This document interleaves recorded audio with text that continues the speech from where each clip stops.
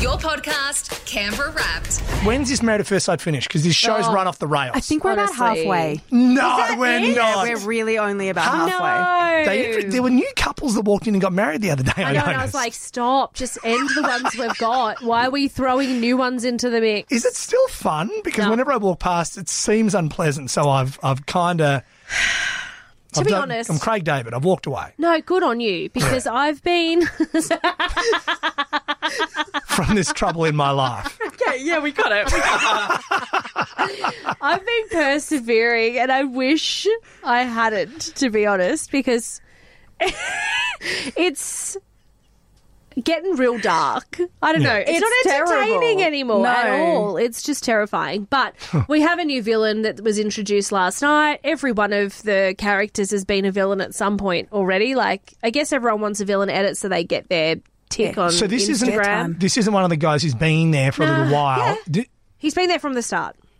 Oh, but now he's a villain. Suddenly he's become a villain. Right. He's been lovely up until this point by what we've seen. Right. And then last night, all of a sudden, he was a bit awful to his bride. So we're talking about Dan, who's the older gentleman. And he is married to, oh my goodness, I've forgotten her name. Beautiful Sandy. She was in her traditional garb for the wedding because she's Indian and she had the red dress and the headdress. It was just gorgeous. Beautiful. Yeah. And they had a stunning wedding and they seemed to be getting along. And then last night he started talking about how they weren't compatible. Out of nowhere. Supposedly he goes to the gym for 6 hours a day. And she's like, can we please spend some time together? I went out for a run and disappeared for 6 hours. That guy. Well, he had some reasoning as to why he doesn't think they're compatible. Like, this is a real deal breaker for him. Okay. Have a listen. I think a big one Dan struggles with is the beach. I have eczema. Oh, right. And so if I go into the ocean, my eczema breaks out. Like, I get full-on breakouts. Wow. And so basically that means I'm allergic to the ocean. The fact that Sandy is allergic to ocean water and can't go in it, I mean, that gives me anxiety, more than anything. Like, what kind of a life is that? What kind of a life is that? Is he a fish? I'll tell you what life it is. It's Canberra.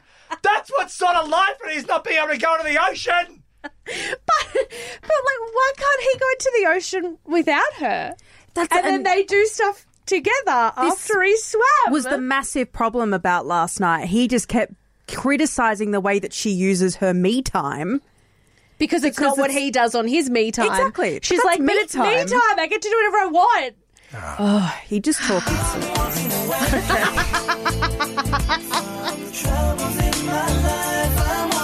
See how much better it makes you feel when Craig David just walks away from the troubles in his life? It's lovely. So angry, I'm shouting. Craig David comes on, I'm shouting now. Just walking away. I'm walking away. Yeah. To find a better day. What's happening? For more Rod and Gabby Fresh Daily, follow CBR Wrapped on your podcast player now.